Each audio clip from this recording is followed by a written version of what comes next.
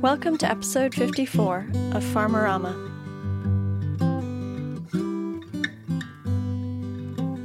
We're recording this on the 25th of March. Here in the UK, the coronavirus outbreak has upended supermarket supply chains, and around the world, farmers are finding themselves forced to adjust to a rapidly changing marketplace and a lot of uncertainty. With drastic measures now in place to control the pandemic, it already feels like a kind of new normal is forming, and that people who are used to taking our food systems for granted are starting to realise how fragile they can actually be. It's a difficult and distressing time for everyone, and our thoughts are with all of you. If there's anything we at Farmerama can do to help you, then please do let us know.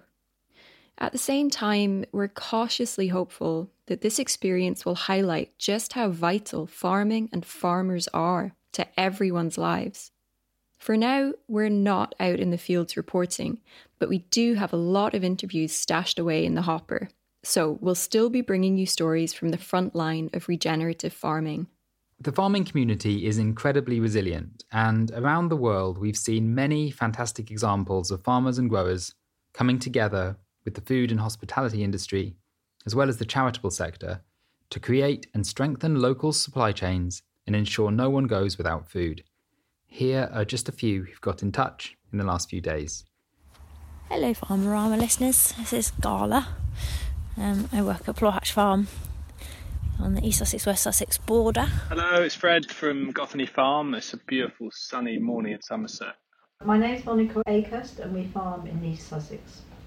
The sun's shining, the ground is beginning to dry up. I've got that kind of real sense that spring's in the air now.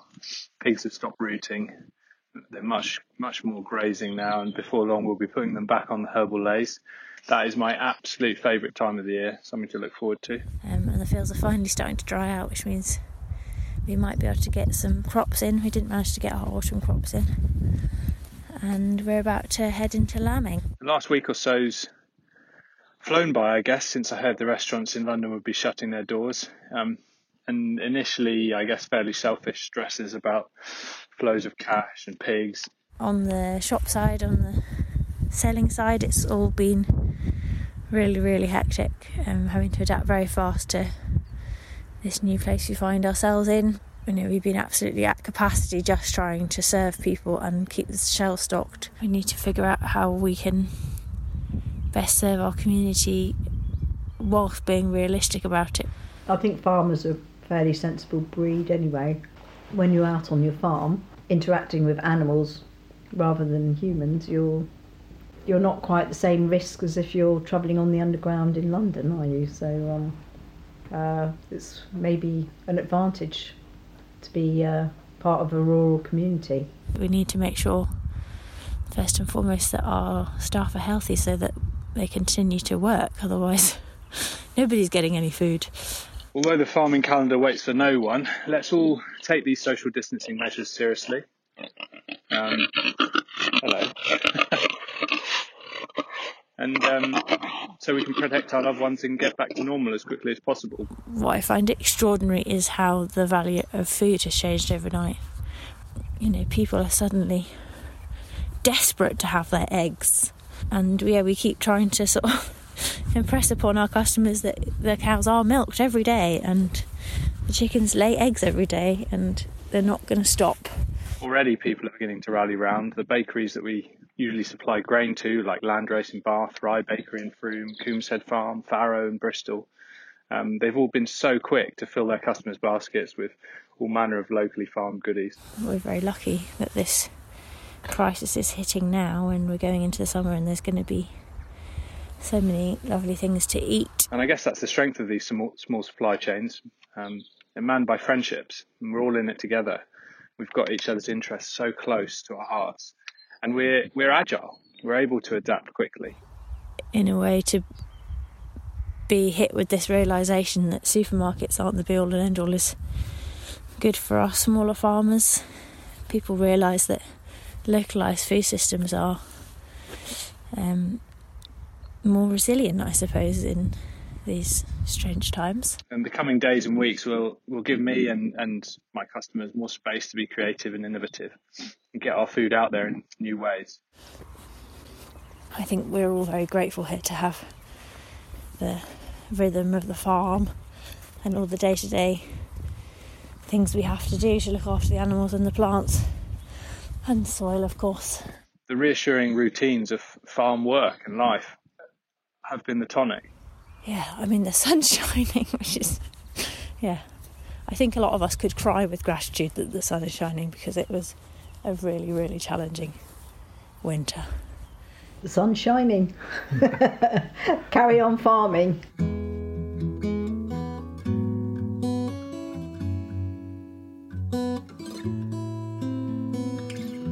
This is our second episode digging deeper into stories from the Oxford Real Farming Conference, where we were the official media partners. This month, we're exploring what it means to own or to steward land as part of a regenerative farming future. We're fascinated and encouraged by the many different ways people are approaching this issue. And at the end of the show, we'll share an exciting new opportunity for you to get involved in a shared land ownership model. Land reform is an emotive subject, but in the last few years there seems to have been more and more talk about how we might innovate. In the farming community, we all know that land justice underpins everything.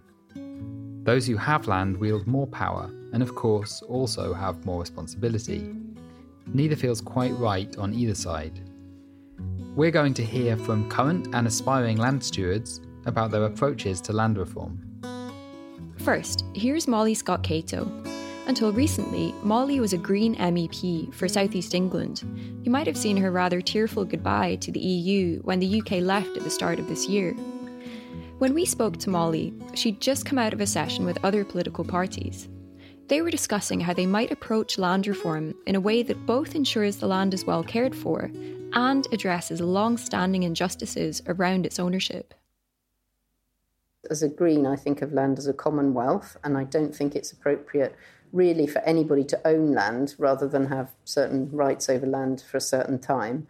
And particularly, it's not right that we have vast amounts of our land controlled by private estates, really an aristocratic land regime, and that's keeping a lot of people out of farming who could otherwise gain access to that land. So it's a sort of massive source of injustice that we tend to take for granted. Land is a common treasury, and, you know, that's an old idea. And we challenged the enclosures that happened in the sort of 16th century onwards, whereby the right that everybody has to grow food and to graze animals on land was sort of taken away, and major, large estates were created.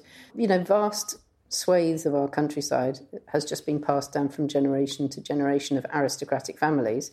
And now we also see people who've made wealth in their own lifetimes, whether through banking or, I mean, James Dyson's the most notorious example. Those people put their money into land so that they can then pass it on tax-free to their descendants. So we're seeing, you know, long-term concentration of land for perhaps 1,000 years, but also now more land being taken up and concentrated. And then people who want to actually farm that land and produce food for us all, they now have to pay rent to people who are not paying tax. So the whole kind of economics of land is skewed in favour of a small number of people. These have seemed like radical ideas, but they're radical ideas that have always been part of our intellectual discussion and our political discussion, and I think it's really good to see them being revived. And I think the reason that's happening is that with climate change, we know that the most important role that land can play is as a carbon sink, and we need to find ways of making sure that happens, whatever the individual landowner might think. And so it kind of revives that suggestion that we need to have more of a say as the public over how land is used, and also have a land reform so more people have access to land.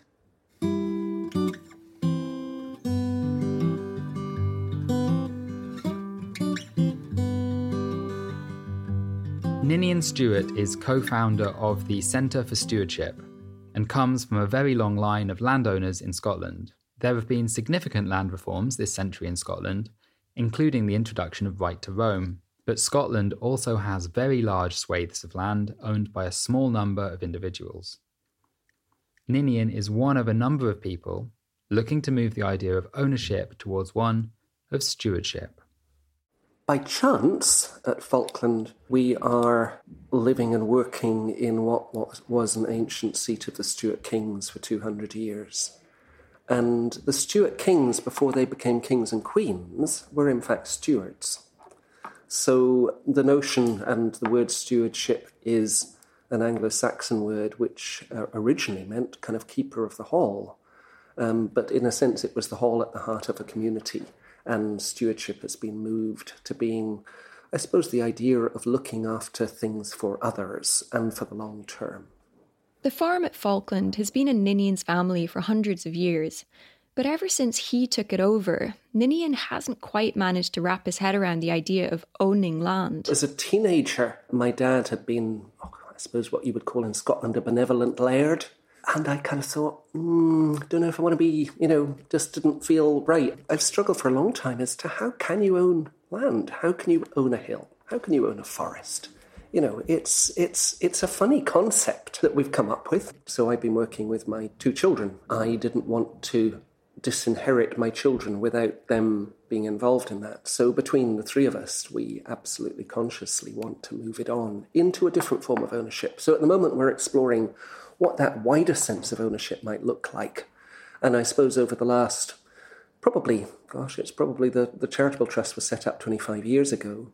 We had initially entered into a lease on the estate with a guy called Bruce Bennett, who initially took on 2 acres of land and started a small holding. He now has 20 acres of land and employs 30 people and has a farm shop and a cafe.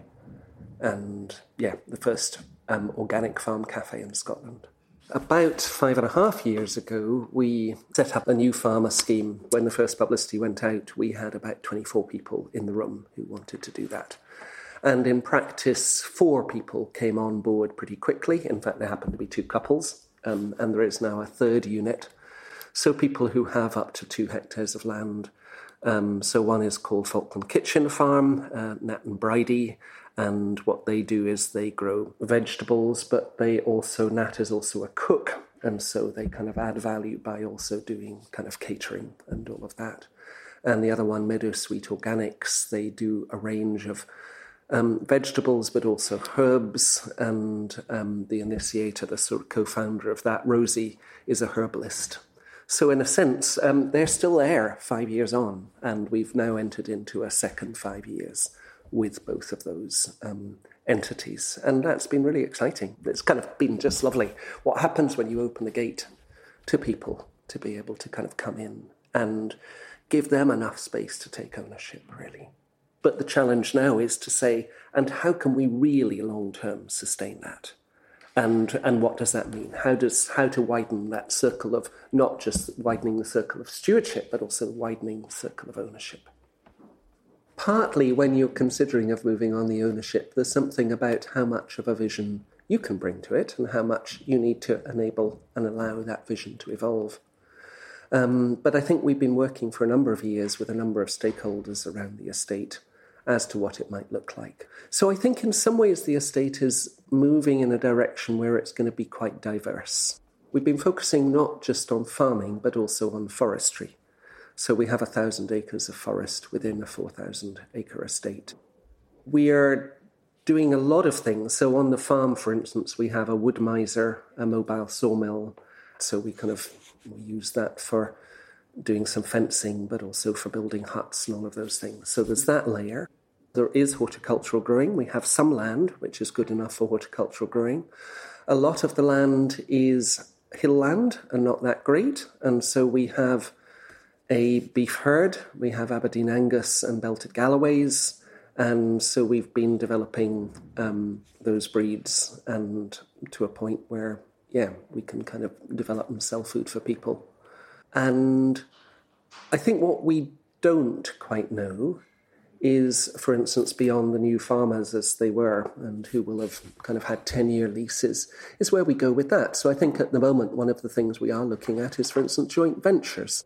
Sometimes it makes sense that, for instance, the home farm might be able to get more kits. So then can you do joint ventures with different people who come in and do different things? I think what was coming up yesterday, what I do think is valid and needed, is how when you're trying to go a little bit against the tide, try to go in a different way, where can you get support to do that?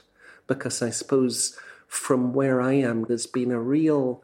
there's a need for change. As we make these changes, for me, I think there's probably a need for some kind of peer support. And, I think in Scotland, Scottish Land Commission have been very helpful in advisory. And, there are bodies who can offer you that support if you're trying to take things in a slightly different way.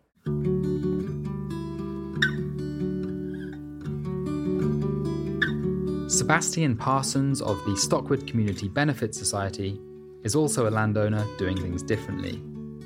He's been working with a number of organisations to take his own family farm into community ownership, in a way that's working for both his family and for the farm's new investors. So my story goes back 35 years. My grandfather was selling his farm. He had my mum and then 3 sons, and he'd offered each son a partnership. And he hadn't got on with them and bought them out. Never occurred to him that my mum was the farmer. Anyway, after he bought the last one out, he was old enough to retire, and he said, since none of you are going to take it on, I'm going to sell it. But you've got a chance now to put something to me. And they didn't manage to put something together. I think the siblings would have done, but not with the partners taken into account. The land was worth so much money, and everybody had different plans and different ideas and different visions, and they couldn't agree. It was one of the first 2 biodynamic farms in the UK. And there was, when my grandfather said he was going to sell it, there was a big fundraising campaign, and they raised over £400,000 to buy it. And in fact, it was sold to an oil magnate for 650. But the fact that there was such an effort to raise money to save it signalled to me that it was an important farm and that something really awful had happened when it was sold. And my sisters and I didn't talk about it, but when we grew up, we all carried the same sadness. And we ended up in business together, and we ended up being successful. And what we did with our success, if you like, was we bought a farm. What we realised was we'd bought a farm, so we'd sort of like retrieved the balance. There was another biodynamic farm in the world now. But what would happen to it? Why wouldn't the same thing happen? Why wouldn't we fall out? And if we didn't fall out, why wouldn't our kids fall out? And we hatched this plan to put the farm into a community trust and to be the farmers as tenants. So as long as we wanted to be the farmers, we would be. And if we didn't want to be the farmers, we just walked away. The trust would handle it. We wouldn't have to have a row. So there's a farm business which my family still owns and a farm that my family still runs, owned by 400 people who have bought shares because they believe in what we're doing. They want us to do it. It's something that people get more than just money out of. And from our perspective, we are still a family farm. And we've just got a lot more people around us who are interested. So we think of it as a warmth body. It's like the community that supports us. This question about power and land and autonomy and so on is very difficult because farmers are very autonomous. They're their own men or their own women. They walk about on their own kingdom. But with that ownership comes this huge asset value, which makes everything go twisted and wrong. So as a family, what we had to decide was what's our most important thing. And our most important thing is that we can farm. That the land is respected, that the land carries on, and nobody's going to chew it up and change it, that river is going to babble through this land unpoisoned by our land forever. The kingfisher isn't going to be driven off the land. We're going to have this ecosystem. It belongs to this land and nobody's going to take it away from the land. So all of these things are important to us. So a tenancy means that the owners of the land don't control the farming. The farming is controlled by the farmer. That's the autonomy we need. We need to be allowed to farm. The autonomy that we don't need is we don't need to be able to sell it. We don't need to be able to build houses on it. What we need is to have land that we look after, that we bring our children up on, that we farm. By creating different models of land ownership, we've got an opportunity to redress historical and ongoing injustices and to make land ownership and stewardship serve all communities. Hi, I'm Ola, co-founder of Lion, Land in Our Names. And I'm Leah Penniman, founding co-director of Soulfire Farm in New York in the United States. Leah's been on the show a few times. She's doing important work to tackle racism and injustice in the food system over in the United States. There are very few black farmers and rural landowners in Britain. Ola is part of a group called Lion, or Land in Our Name, who are working to change this. Listen back to episode 52 to hear our interview with fellow Lion co-founder Jacina Callist, to hear some more about their work. Inspired by experiences as a landowner in rural England and southwestern Nigeria, Ola's work actively encourages people to think about their relationship to the land in radical and imaginative ways.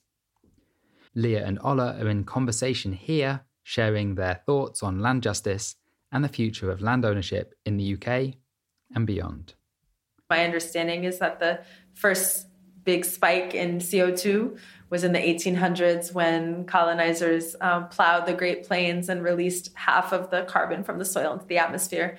You know, a couple generations before the Industrial Revolution put that next big spike. And so if we were to actually convert like all of the lands that are currently cultivated into Afro-Indigenous farming practices, if we, you know, put lands in permanent silvopasture, do perennial rich polyculture agriculture, make African dark earth and vermicompost like we've been taught, terracing, all of those technologies which have existed for thousands of years and have been continued to be improved upon, we actually can sequester the carbon that we need and restore the atmosphere to health.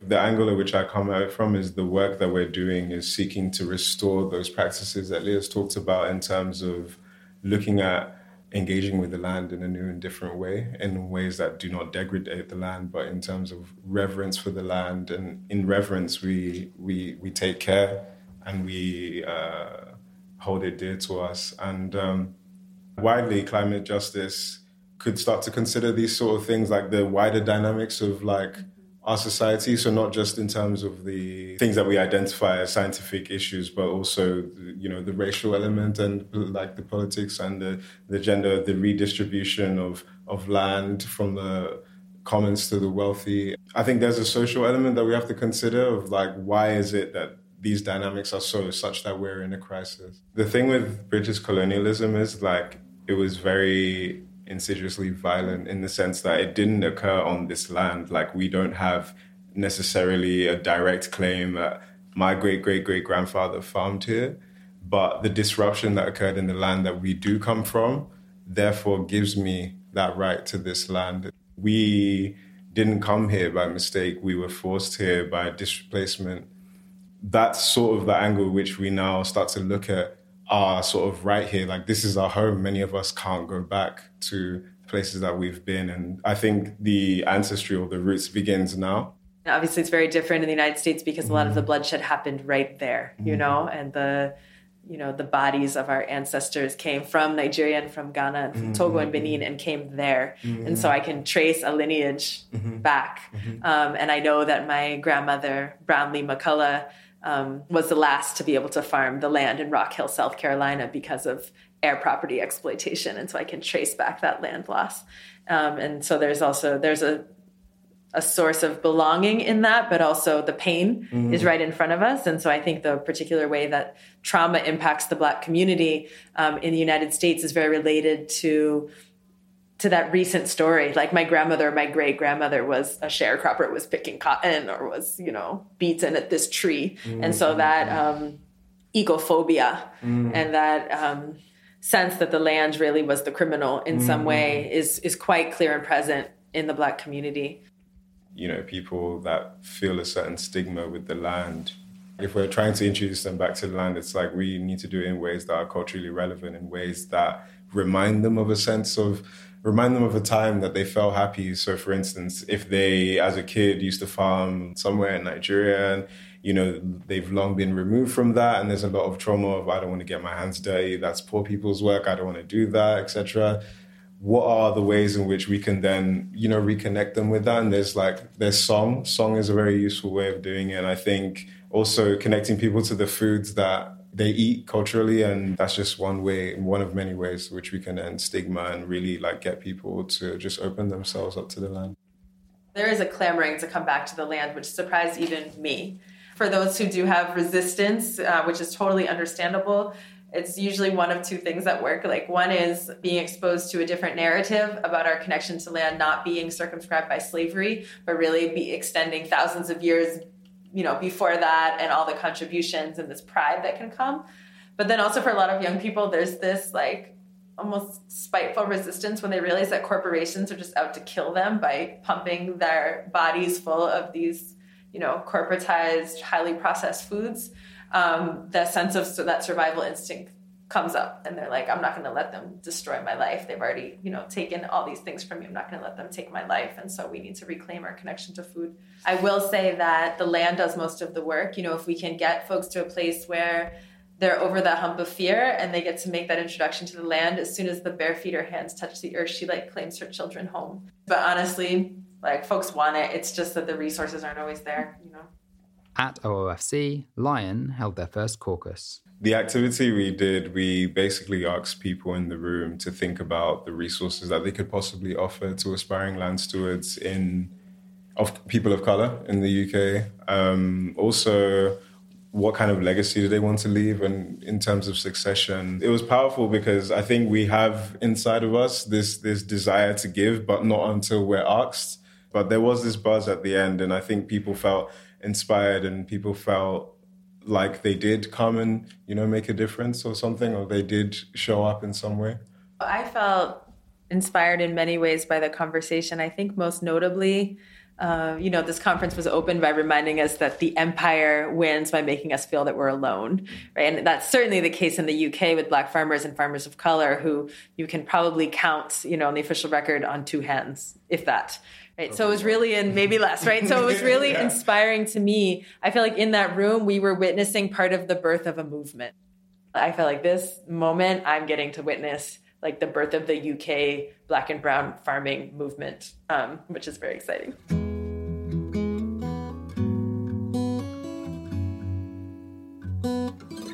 If you want to find out more about land reform in the UK, then we recommend checking out the Land Justice Network. There's no doubt that conversations around land can often be highly emotive, but we recognise that it's vital to have them if we want to build a food and farming system that's fit for all.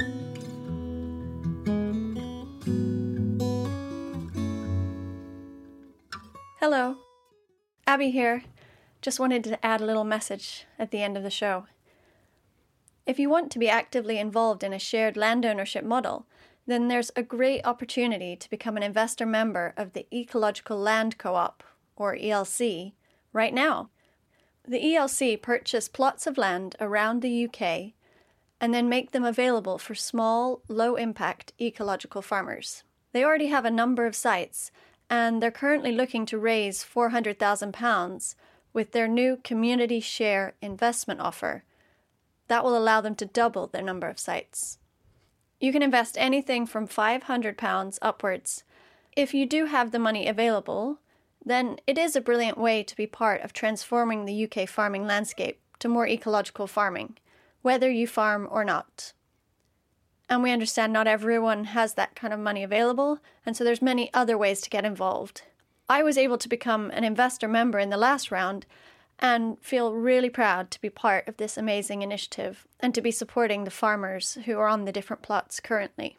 To find out more, head to the Ecological Land Co-op website or message us on social and we can help answer any questions.